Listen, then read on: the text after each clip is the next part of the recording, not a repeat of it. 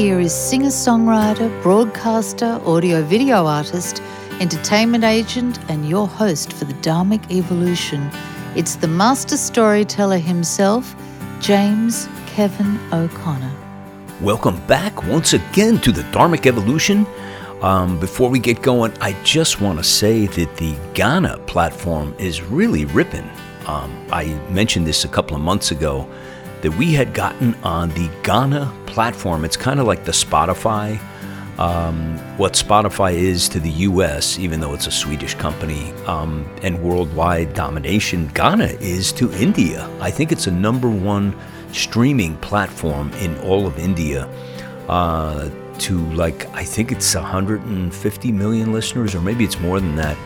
But people have been really supporting this show in India. So thank you, my Indian brothers and sisters, for supporting the Dharmic Evolution. And if you have any rising Dharmic stars over there and you would like to have somebody be a guest, please have them reach out to James at dharmicevolution.com. And I will be happy to listen to your content, your music, and love to have you on the show. Also, go over to dharmicevolution.com if you want to sign up on your favorite platform, Apple Podcasts or Spotify or any of the others we have listed there. Please do so. So this way, the show comes right to your phone every single Friday morning. We love to just blow you away with our wonderful curbside pickup. We're COVID-free. There's a no contact. You just open your phone and there's the Dharmic Evolution right on your phone. And today we're going out to Los Angeles and we're going to visit with this wonderful artist. Was so happy to listen to this lady's music.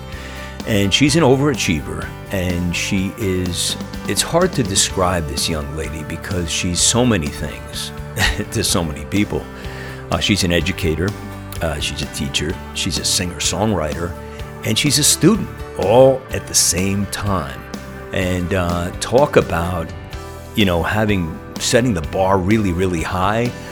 That's what this lady does. And so happy to visit her. She's originally from Missouri, and her newest release, Heartrender, comes from a place of vulnerability and awakening that can only be sparked through transition, pitfalls, and personal upheaval.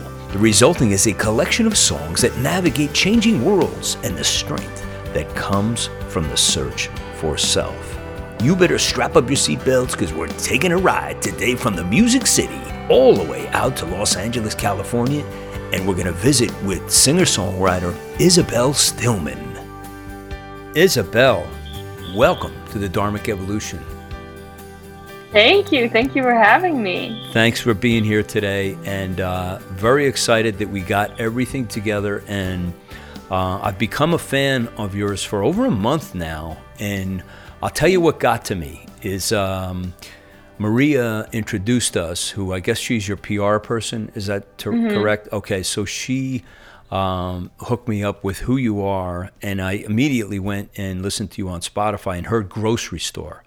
And I said, this song just kills. You are a poet, young lady. Listen, I love poetry and music. It's such an important, component to me. Like it's as important as the music, I feel. And when I heard your phrasing and your imagination, your imaginative lyrics and the way you told the story, and it's just an everyday thing, like, what's going on in the grocery store, and it's just one of these simple little slice of life things that people just they don't think about, but you thought deeply about it. And thank you for bringing that to the attention of everybody. So it's a delight to have you. Thank you for listening to it that closely. Yeah, it's very cool. It just jumped out at me. I mean, I do this, obviously I listen to a lot of artists, but when I hear something really unique and something so deep and so special, it's like it just grabs me. Like, wait, whatever I'm doing, I stop and I got to take a listen to it. So you're in sunny LA right now, and you grew up, remind me where you grew up, because I read a lot about you this morning. Yeah, I grew up in St. Louis, Missouri, and I've lived a few places since then. I went to school in Vermont, and then I was in school in Boston, and then I lived in Denver, and now I've been in LA for 6 months now. So I'm sort of a nomad, but I'm That's from Missouri, and that's where I identify as home. That's a transition, though, huh? I mean, from Hmm. ending up in LA from all the other places you lived were so different, like socially, especially. Well, socially doesn't matter anymore in the last, like, what, 12 months? It's like Right. there is no social life really, or very, very limited. But was it like shocking for you when you landed in LA and said, "Wow, this is like a really different thing," or was it like something you welcomed with open arms? Yeah, I think it's been a really interesting experience, and of course, a lot of it is influenced by the fact that I moved here during a lockdown. But it's so different from any other place I've lived. It's easily the biggest city, and it's a creative city. I think the like personality that I can perceive of the city from like inside my four walls, but also having visited before, is just like a lot of unique stuff going on. People have passion projects. People have like things that they're obsessed with and they want to spend all their time doing. And I think that's such a cool personality trait of a place. It's almost like um, the personality is that there are a lot of different personalities. So I'm drawn to that, and I'm curious to learn more about it, and I'm excited to like, yeah, get into the fray of what is Los Angeles. Yeah, and you're a teacher, and you teach 10th grade. So are you teaching specific like subjects, or like what's your jam? What do you teach the kids in 10th grade? Yeah, my jam is English, so I'm like trained as a high school English teacher, certified as a high school English teacher, and I taught in Denver for a couple of years before I spent a year on tour, and now I'm back in the classroom in a high school that's in Santa Monica, which right now is like the high school that's via Zoom in my office. Um, but yeah, that's my like real job or something, Yeah. um, which I air quote because that's a social construct. But yeah, I'm a high school English teacher Well, by it's no trade. surprise. Yeah. Listening to your lyrics, I said, there's something genuine here that I really like.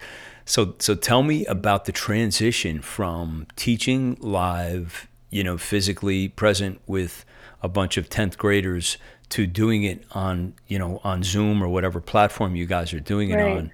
How was that transition, and what is it teaching you, if anything? I mean, good, bad, Yeah. indifferent. Like, how is the whole thing going? Yeah. I mean, it's a good question. I think everyone's sort of still figuring out what this transition means. Yeah. So I was in the classroom until the spring of 2019, actually. And then 2019 until fall of 2020, I was playing music theoretically. And right in March of 2020, I was in lockdown and playing virtual concerts and finishing up my album, which is now out. But so I haven't been a teacher for a year. And now I'm in a brand new school in a brand new city on Zoom. So it's a lot of transition. And I think, yeah, I think the biggest thing that it's teaching me is the reason that I like got back into teaching, or one of the reasons, was because I missed having a community. I spent a year on the road. I spent a year like traveling and not having. I mean, I had friends in Colorado and I had family, and I definitely realized how big my broader community was. But I felt that loss of connection to my home, to Denver, without having a school to go to every day and a group of people that I knew really well. So that was part of my desire to go back into the classroom, is to have that community. And now it's really hard to get. It's really hard to have to feel like you're part of something when everything's on a computer. There's no, you can never pass somebody in the hall and like make a joke. You can never like, you can't really talk to a student one on one in your classroom, right? Like when they're working on something, you can't walk around and check in. It's like, it's just really like the humanity is really separate, and it's hard to feel like you're involved in something. And so it's definitely tough, and it's definitely reinforcing for me how important a school community is to like the health of a school and of its people. Yeah, just human contact in general, not to have that. There's that intimacy of people reading each other's body language and listening to each other's audio tones and just mannerisms, everything like the human condition. Without that, it's almost like I feel a little bit starved. It's like It's like, wait a minute, this is just too bizarre. And like I think I'm gonna do a blog about the phone call thing because, millennials for a while were like, there's been surveys done about phone calls are an interruption, and I so go against the grain of things because we're blinding ourselves and robbing ourselves of that human intimacy, and a phone call can be a really, really cool thing. And I've started to make a habit of, usually calling people before a show and after a show just to have an icebreaker to begin with, and then a follow up. Just nothing long, or I'm not selling anything or asking them for anything. I just want to open a loop and not close a loop, but keep it open and just say, is there anything I could have done different, and, learn from it. So I think missing that interaction of, having just camaraderie is something, I miss that a lot. And I think a lot of people do. They just don't know it. We've gotten so conditioned to texting, and yeah, it's convenient, but totally, it's not the real thing. I think it's time, Isabelle, to play Damage. What do you think? I'm down. Go for it.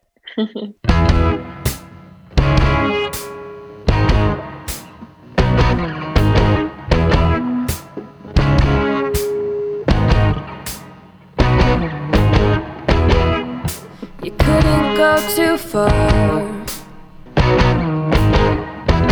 Wouldn't be responsible. Couldn't dare run the risk of something real. What a shame, how logical. No blood on your hands. No dog in the fight. No chance that anything would turn out wrong. 'Cause what a shame to change someone else's life. But didn't I know that everything you said was written in stone? Just for the moment, it was gonna crumble, it was gonna bleed. Only after you got rid of me. Didn't I know you did your damage control? Fear of causing harm. Your careful safety plan goes to show how caution can kill. What a shame, you could have been a good man. But didn't I know that everything you said was written in stone? Just for that moment, it was gonna crumble, it was gonna bleed. Only after you got rid of me. Didn't I know you did your damage control?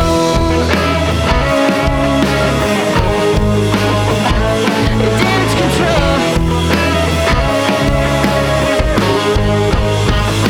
But didn't you know that you're still liable? That's how it goes.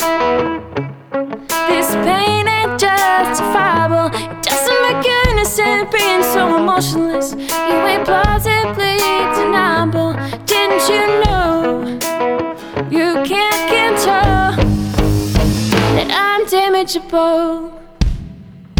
Well, didn't I know, yeah, that everything you said was written in stone? Just for the moment,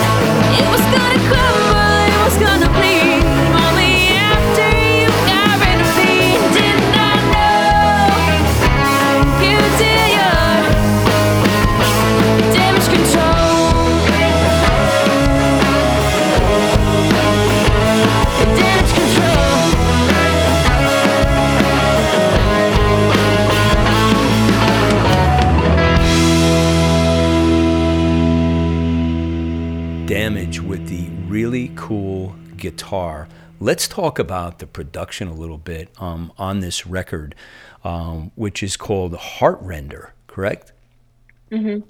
And you went for a really pure, stripped down, I don't want to say rock and roll sound, but it's just like you didn't overwhelm it with production and get carried away with synthesizers and so forth. It's just really, really a truly stripped down record, which gets to like the meat of and the heart of the story. And was that done on purpose, or did it just start to roll out that way when you started creating the record? Yeah, that's an interesting question because I think a lot of my work is lyric based, and so that's what I really want to be able to shine. I don't want to bury the lyrics in any of the production we're doing. So yeah, I think that's definitely a goal of mine in the production process. The other thing that was interesting about the production of this album was I work with a producer in Denver, and I worked with him on my first album as well. His name is Darren Scanson, and he was like the first person I ever made music with. So he's like a mentor and a friend and like a guiding light for me as a musician, and, like making the music and also learning how to become an artist in like a public way or something. And so a lot of what I learned about music production and composition has been from him. So he comes from like a rock and roll background and a classical guitar background. And so his way of approaching music is very, it's like classic, and it's not a lot of electronic. It's not a lot of extraneous. It's not a lot of like bells and whistles. It's very much like this is classic. And so the first 4 songs on the album I produced with him, and I worked on them in his studio in Denver. And yeah, I think that was the goal. It's like his musical tendencies or ear and my work being lyric driven, I think led to that sound. The last 4 songs, before coronavirus, we hadn't done any work on them. So when the pandemic hit and I couldn't go into the studio, I like sort of was like, am I going to have to put this album indefinitely on pause? And then I was like, I don't really want to do that. So I'm going to figure out how to make these songs on my own. And the last 4 are like me on GarageBand, which I've never really done before, like in my apartment in Denver, and then finish them up in my new place in LA. And it was sort of cool is like Darren produced my whole first album and the second half of my second album. And then like I took the skills that I learned from him to make that, or the first half of my second album. And then I took those skills to make the second half of it with those like sensibilities that he has. And like you mentioned, like the space around the lyrics, because that really is, I think, what drives my writing. So it's something to be really proud of. I did my first full album on GarageBand, and if you do really good, clean files, it really doesn't. It does matter, but it doesn't matter so much the platform. Right. It's really in the attention to detail on mixing and using technology properly. So kudos to you. It's a great sounding record, really awesome. Thank you. Yeah, Thanks. everything, the vocals sound great, and just really produced very well. So something to be proud of. Thank you so much. Yeah. Do you want to comment on Damage about the story behind it? Is it a personal experience, Damage? I'm suspecting it may be. It is a personal experience. I had a feeling. Yeah, it's actually a funny story. I wrote that song after I had moved from Boston to Denver, and I've been dating someone in Boston who didn't want to be together long distance. So I moved to Denver, and I felt angry about it. And I felt angry that I felt like this person was, trying to control the damage of a difficult situation, and that got in the way of like our relationship potential and all this. So I wrote that song, and I was recording it when like he came back into my life, and now we live together in this apartment in LA. So it's all worked out But that Oh, so song the is same, like so a the funny, same person? yeah, So the you guys same are together person. from this? Now we're together again. It was a saga, and there was like a 2-year interim in which I was like, writing angry songs about him. That's awesome. So And you can now, hold that up in front of him and say, "Remember what happened last time? Are you going to pull this crap right, again? I'm going to write a whole right. like album about you."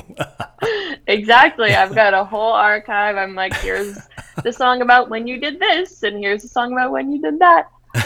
But yeah, that song "Damage Control" is one of the chapters of that relationship. Wow, wow, I knew there was something behind that. Let's do another one. Yeah. This one is called "The Gun."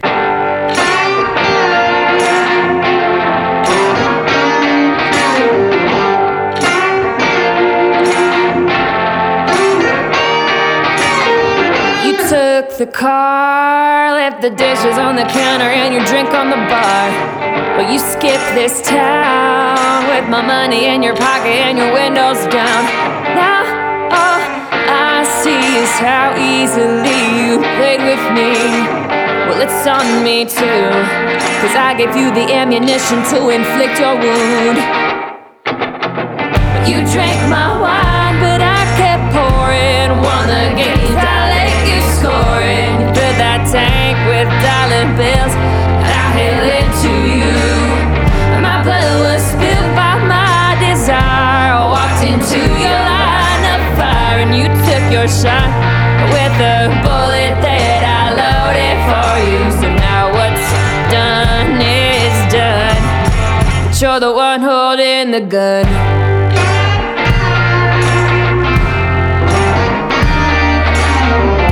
Used me up, took the candles from the table, emptied every cup.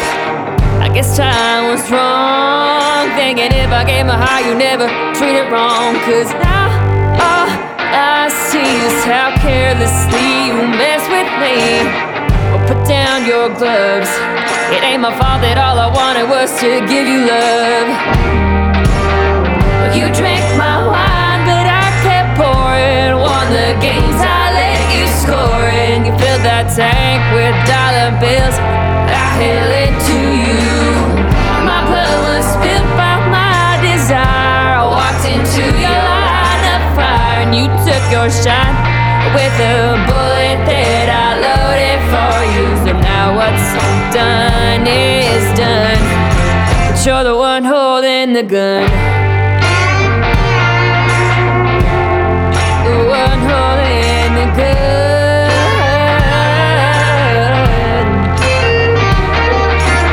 Well, I gave it all, I gave it all, gave everything I got. You took me in, you drained me out, you tied me in your knot. It ain't fair to say I share in all the blame we got. 'Cause no one asks, no one asks, no one asks to be shot. You drank my wine, but I kept pouring. Won the games, I let you score. Filled that tank with dollar bills, I held it to you. And my blood was spilled by my desire. I walked into your line of fire, and you took your shot with the bullet that I loaded for you. Now what's done is done, but you're the one holding the gun. The Gun. Yes, great harmonies on that, Isabelle. Good song, good song. I'm afraid to ask the story behind this one, The Gun. Now, does this involve your significant other again? And was there a threat made, or what happened here? No, not him, or I wouldn't be here. Yeah, right. Yeah, I think this song is sort of, I don't know, a conglomeration of experiences, mine and like friends of mine, young women that I know, students that I've had. Because I think it's a common experience. I think being blamed as the victim is a common experience for young women, tragically. And I think that song came out of, sort of like trying to figure that out in one's head. It's easy when someone else tells you that it's your fault to believe that it's your fault. but it's not your fault. And I think always insisting that, you know, the person who held the gun is the person who has done the damage is an important lesson that I've learned, but one that we don't always tell young women, for sure. Yeah. In your path, your everyday life, you've got 2 careers going on. How are you managing to balance the 2? And I guess it's not an easy thing to say balance. I mean, you're doing both things, but like in your mind, when you look out like on the horizon, are you constantly like challenging yourself to say, you know, I got to do this and I got to do that and I got to do another tour, and, you know, how am I going to put it all together? You know, how is your day-to-day thought process with these 2 careers going? Oh man, it's complicated. And I'm also I'm a full-time student right now, which maybe wasn't a great plan. Oh, full-time. You couldn't go for just like 6 credits or something. We got to go full-time here. Like, you're an overachiever, girl. I could tell. A bad idea. And next semester, I'm not going to take a full class load. But it has been a blessing because we've been in lockdown, so I can't go on tour. So I might as well like get some credits under my belt, and I love to go to school. I love school. I'm a teacher, and I don't know. I love things about school and books. But I also love making music, and I think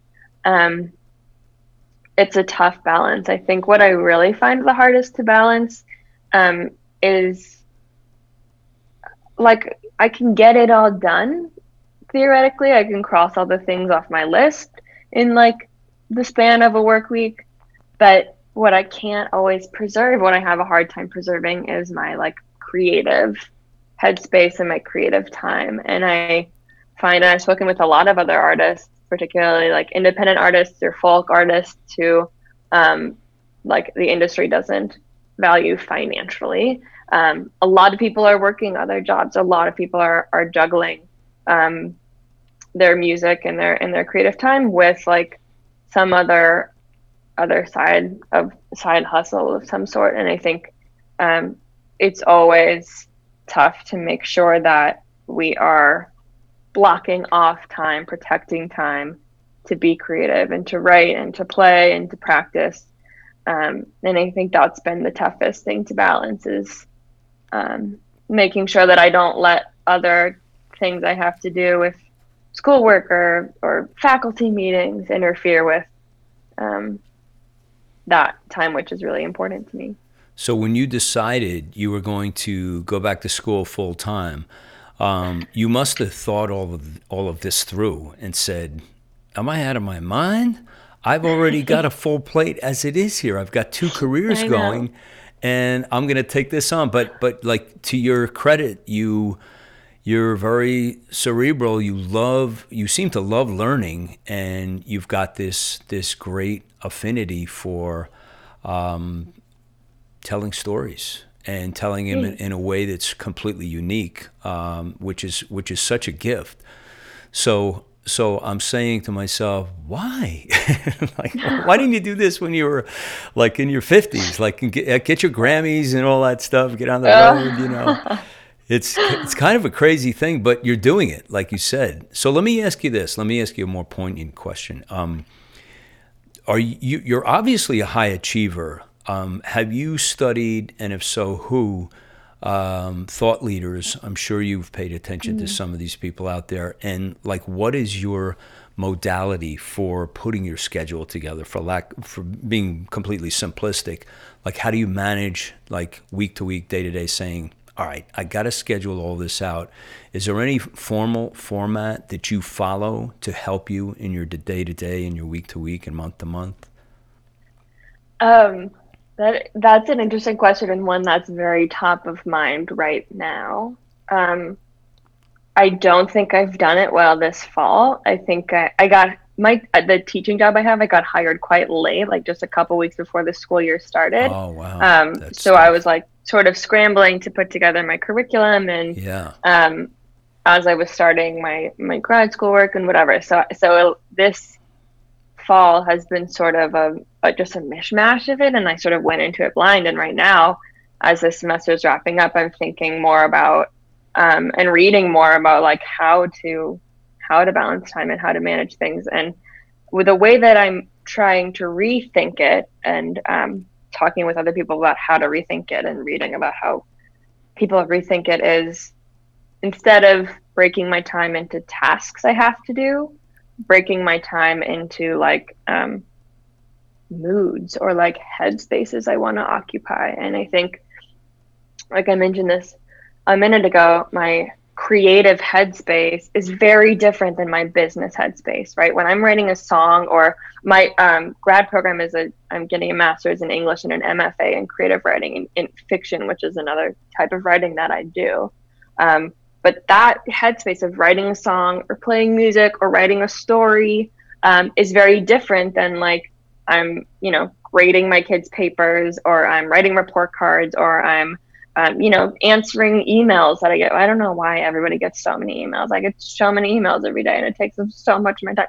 But that's a very different headspace. And I think the way that I was organizing my time this past semester was like, okay, for these 2 hours, I'm going to grade. For these 2 hours, I'm going to write a story. For these 2 hours, I'm going to, do some album promotion or something. And the headspace that I need to really write a story or write a song can't be fit in between those more like type A brained, business brain things. And so the way that I'm rethinking my next semester is blocking off bigger chunks of time where like for a full day, I do like business head, and I like teach, and I like do promotional stuff, and I answer my emails. And then the next day is when I like, the whole day I get to be in my creative space, and I write my stories, and I play songs. And I think that's how I'm rethinking, balancing all of these things that I probably shouldn't have taken on all at the same time. I like the way you phrase it, headspace, because I just experienced this week.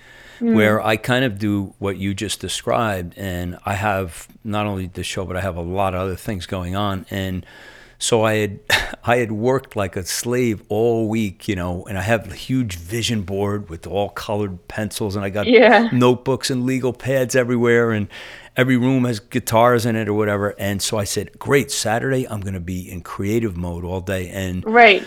I had a technology day from hell with things breaking on the website, and a show was just went out, and it was embarrassing because one of the things didn't work, and we had to go hunt it down. And I'm on the email back and forth to Malta, where some of my VAs are working, and we're trying to figure this thing out. So by the time I got everything done, like 4 hours later, I was so exasperated and so upset and so depressed. And it's like, that's not a loving space for music, Totally. And I just, the whole day, I just was like completely, and I'm a really high, I consider myself a high achiever. I work tremendously hard on all the things I do, and I just didn't have it.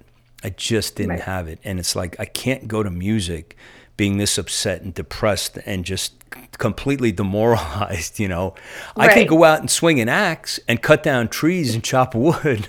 That I can do. Right, exactly. And that's it's what like I did finding do. the activity that the energy you have is going to benefit. Yeah. Where like, if you're like frustrated and tense and like anxious about technology, like, it's you just could be like, now I'm going to awful. write my lyric. Yeah. It's your best friend. It's your worst enemy. And when it doesn't work, it's just awful. But you're right. It's, you that's a sacred space to me. Like when you're creating, that can't be, like you have to go to write something or perform on a guitar or a piano or whatever, or a voice with just feeling really, really great, about, physically you got to feel good, and emotionally you got to feel good, or you're not going to drawing out this special like little spark that just needs oxygen. Right. And if you don't have that, it's just a horrible place to start. I want to play. I love the title of this next song we're going to play, Tragic Comedy. And do you say it like that, tragic comedy, or is it tragic? Yeah. Because it's all one word. So cool. Yeah, one word. Tragicomedy. All right. Do you want to set this up and tell us the story on this and what is this about? Yeah, I actually I wrote this song in quarantine, and I think it was like maybe in the first 4 weeks or something early on when the world felt really scary. And I think when we are afraid of one thing, in that case the virus, we become afraid of almost everything. And I just felt like the world was really scary. And it was confusing to know, like, what do you do with that? Do I just like sit and like be afraid of like this virus and like politics and like whether or not I can move, like just every layer of something? Or am I like, you know what? All right, this is what's going on, and like I'm gonna let it be like a little bit amusing that all of these forces are hitting at once. I think I like went back and forth between those two interactions with the world during that time. So tragedy, comedy. Mel Brooks would be proud. Let's play it now. Here it is, Tragic Comedy. I've been hallucinating, colliding with parked cars, a meteor assailing our afternoon in the backyard. Bombs in the air, alarms and flares become perfunctory, 'cause when the world's at war, what's another tragedy? I've been having dreams, running for my life with glee. Ain't Freud psychology, it's just the life we lead. The sun still shines in our bloodshot eyes. We laugh as the gas leaks when the world does slapstick. That's just good comedy. I'm learning the scene, watching harnessed angels meeting gravity, not knowing which mask is meant for me when the world presents tragic comedy.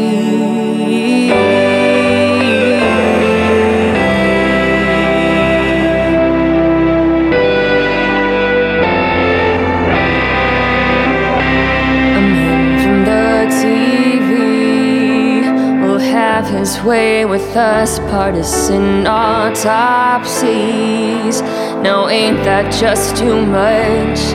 Our parts weren't meant to be so twisted, but God is on a spree, staging all our flaws from the director's seat. I've painted my cheeks, I'm dancing for the as they bleed. How the hell else are we supposed to proceed when the world presents tragic comedy? This most acclaimed tragic comedy.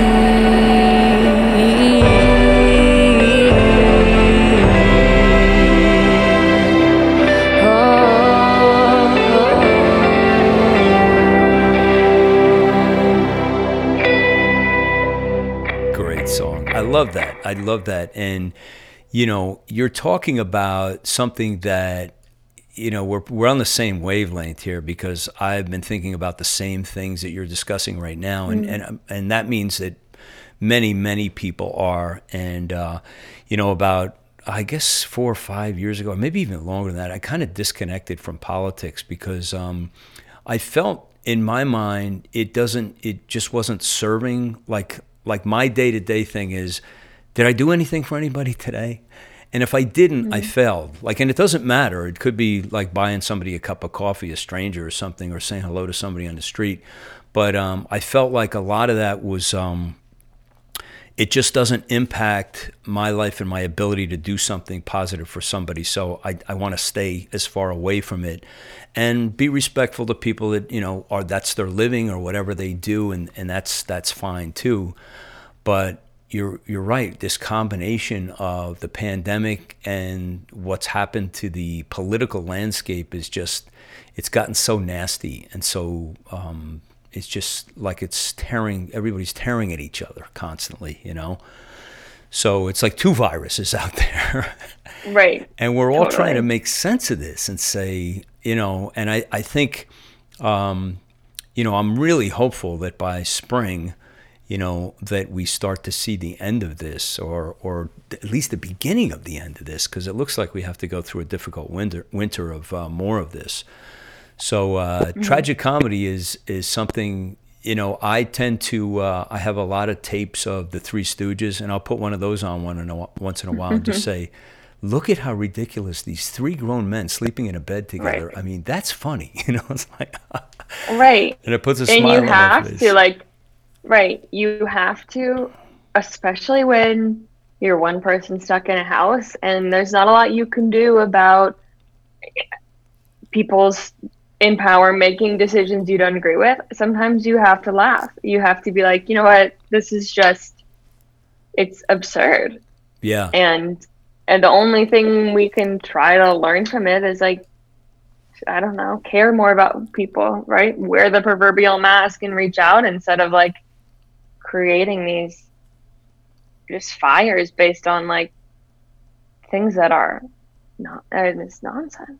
It's nonsense. Yeah, I think if everyone adopted, look, just take care of your own little personal space, and that involves any interactions that you have with people out there, whether it's family or strangers or somebody that just needs a helping hand to say hello to. You do have an impact that way, a rather profound impact.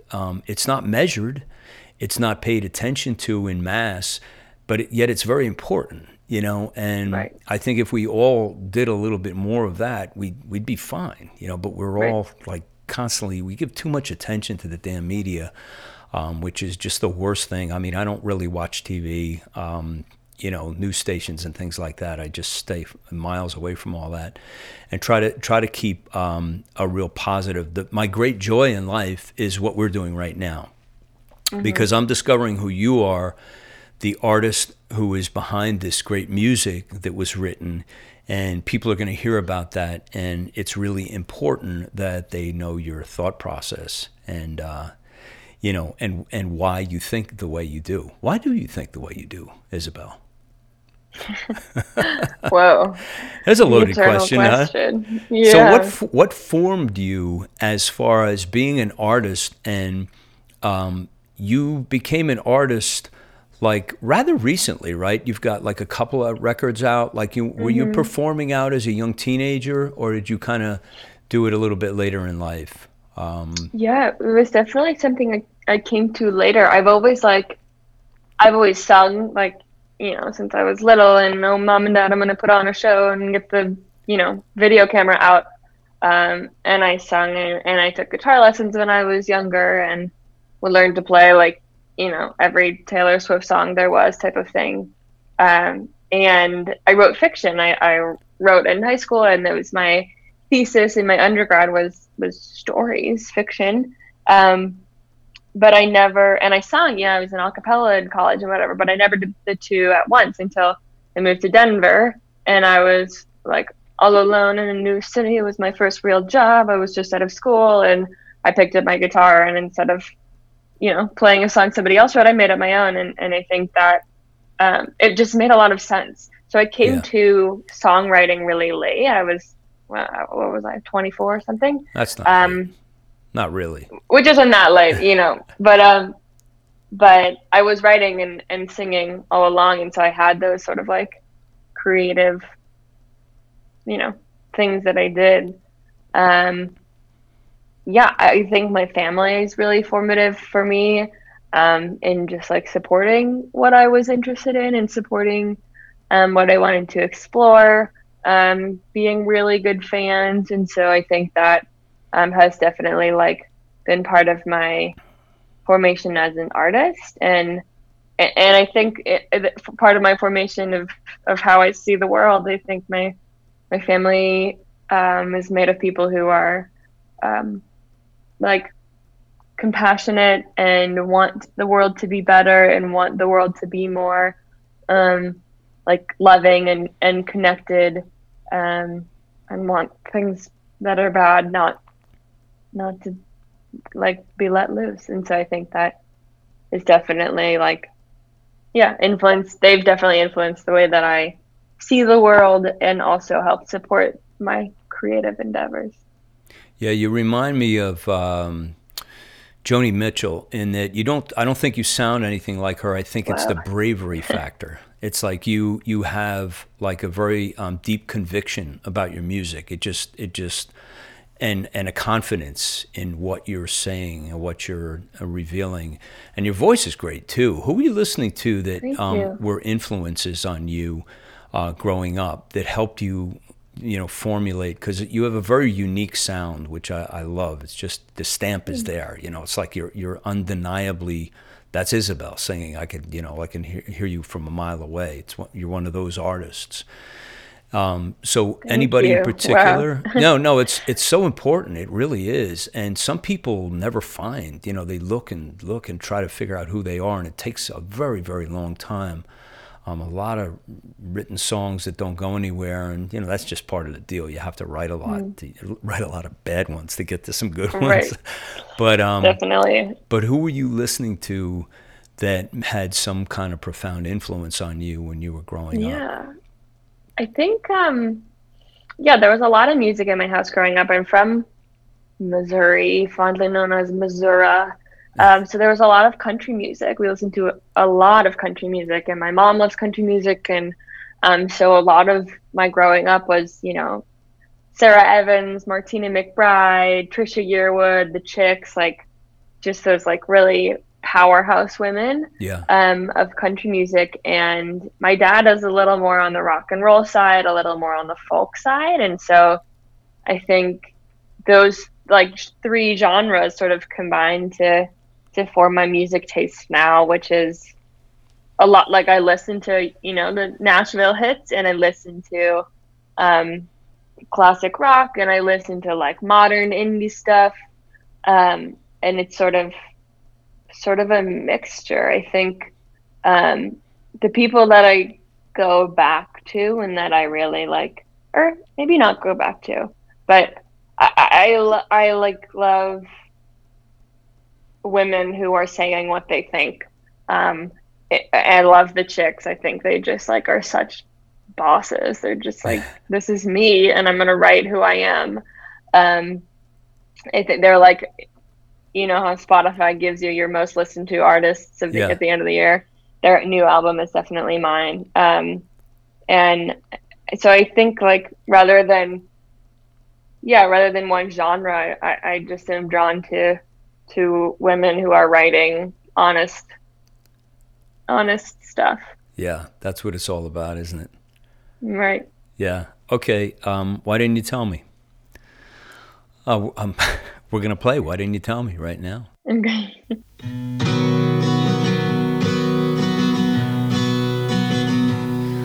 Am I supposed to have bruises on my wrist the next day?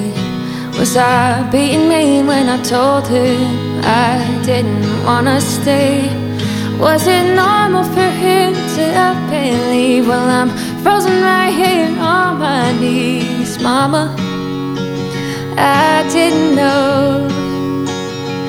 Why didn't you tell me? Why didn't you warn me? Mama, why didn't you say I'd be lying here so scared that I can't scream? I believed you told us that it was all about your love. But Dad, why didn't you say that all these years you were one of the good ones? I wish I didn't know the hell that this could be. Baby, that's why you didn't tell me. Was it supposed to take years for me to believe I'm worthy? Was it my fault that I didn't see love ain't supposed to make you feel so dirty? I know it took just a few months for you to see she was the one. But Dad, I didn't know. Why didn't you tell me? Why didn't you warn me? Mama, why didn't you say I'd be lying here so scared that I can't scream? I believe that you told us that it was all about your love. But Dad, why didn't you see that all these years of you were one of the good ones? I wish I didn't know the hell that this could be. Maybe that's why you didn't tell me.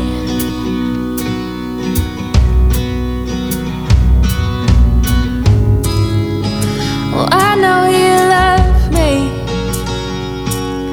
You only want the best and to protect me. But if I'd known from the beginning, I wouldn't be trying so hard not to treat myself like they treated me. Why didn't you tell me? Why didn't you warn me? Mama, why didn't you say I'd be lying here so scared that I can't scream? I believed that you told us that it was all about your love. But Dad, why didn't you say that all these years of you were one of the good ones? I wish I didn't know the hell that this could be. Maybe you didn't know love would be loving him only. Maybe that's why you didn't tell me.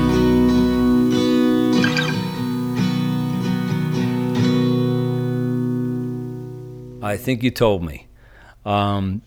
So I think I love that one the most because of the passion in your voice, and you're talking about honesty, and it's you're being very honest and forthcoming in that song. It's just a great song. Thank you. So who was that written about, or what was the story behind that? Why didn't you tell me? Yeah, I think it's written to my parents. Oh, sweet. Who are great, wonderful people that I adore and idolize. They have like this really beautiful marriage, and they were engaged right after they met, and they're just like best friends. So they say they just have this beautiful, beautiful relationship. And so I grew up with this example of love that was really wonderful and lucky. But that's not actually how the whole world is. And that's a lesson that I had to learn on my own, that not every interaction with love or intimacy is beautiful, and people hurt you. And I think as a young woman, that's like something we keep under wraps, and we let young women like figure that out for themselves, and we let young men keep doing that. And I think a lot of where that song came from, or what that song is about, is learning that lesson in my in my young 20s or late teens or whatever, like, oh, actually people don't always do this right, and we don't tell them not to. And yeah, part of my grappling with that realization was asking my parents, like, could you have given me a warning? And I mean, the answer is like, no, right? There's nothing really there's no way we can totally set people up for that. But well, they probably wanted the best for you, and we're hoping for the best for you, so it's a difficult thing, I think. Exactly. And there's nobody made the wrong choice. It's like what you know or don't know, what you experience or don't experience. Yeah.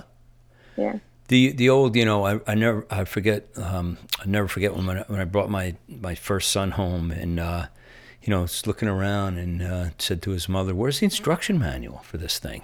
Like, what are we supposed to do with this thing? So, Right. it's like they don't, How do you turn it they off? don't teach you like, well, you brought a kid home. Totally. Now. There's a whole thing in front of you. Because if anybody knew, like what the roadmap looked like, would be like, no, I'm not in for this.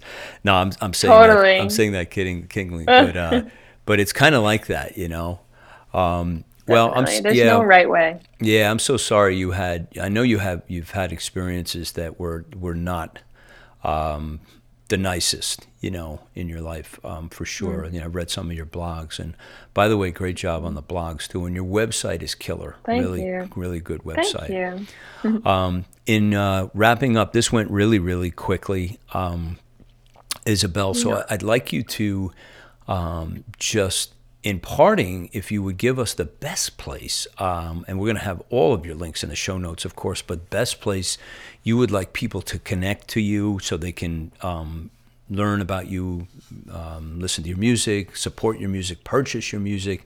Where should we go to find out all about Isabelle Stillman? The best place is probably my Instagram. Okay. It can get you to whatever parts you want to go, and that's where I update things most frequently.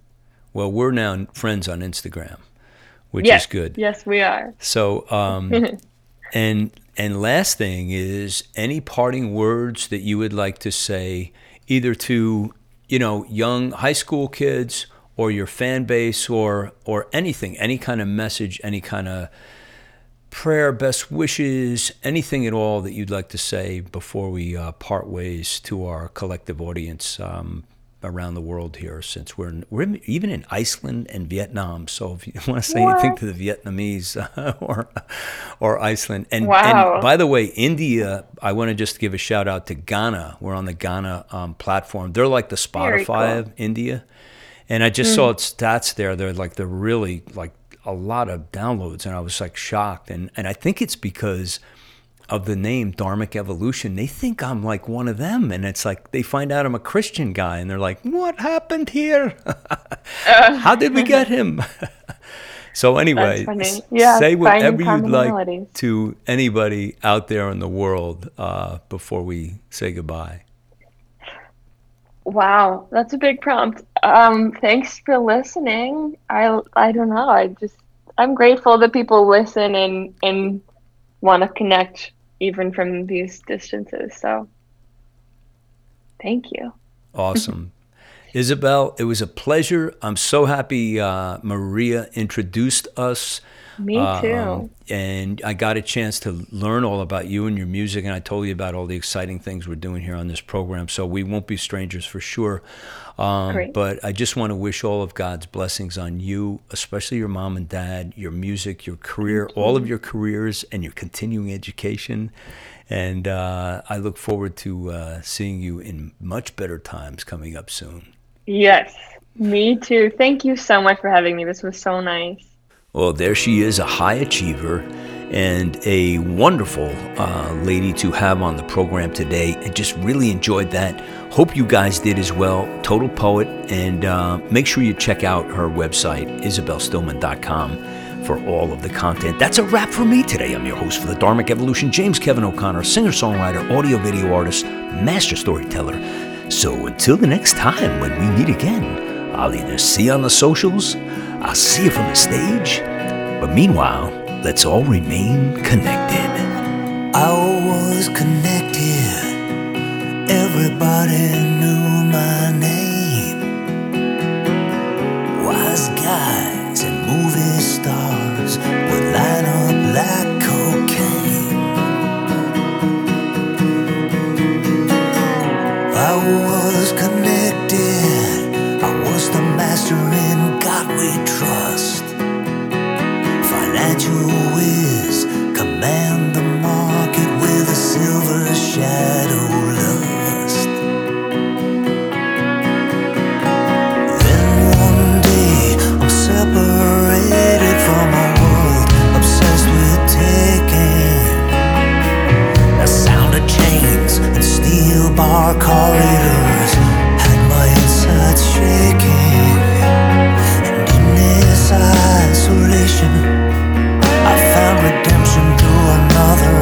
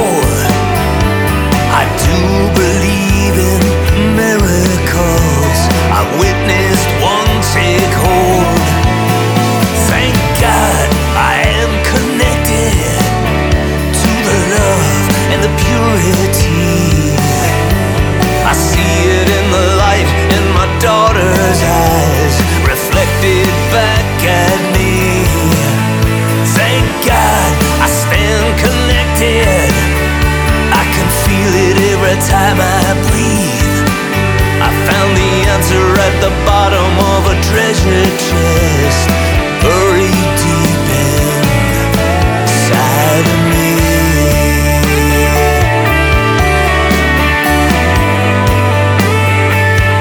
I stand connected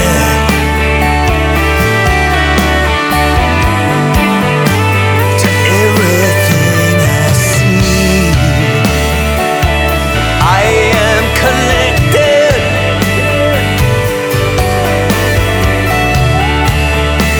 to God and family. I stand connected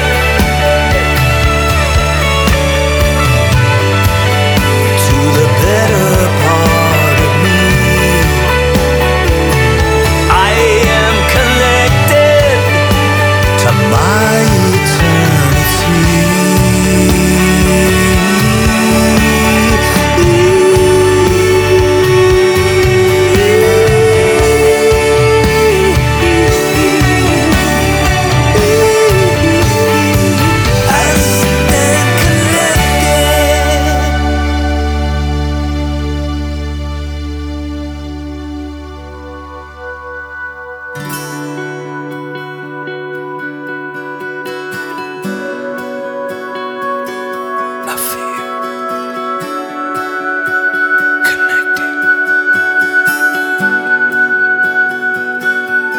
it's in my heart, deep in my soul.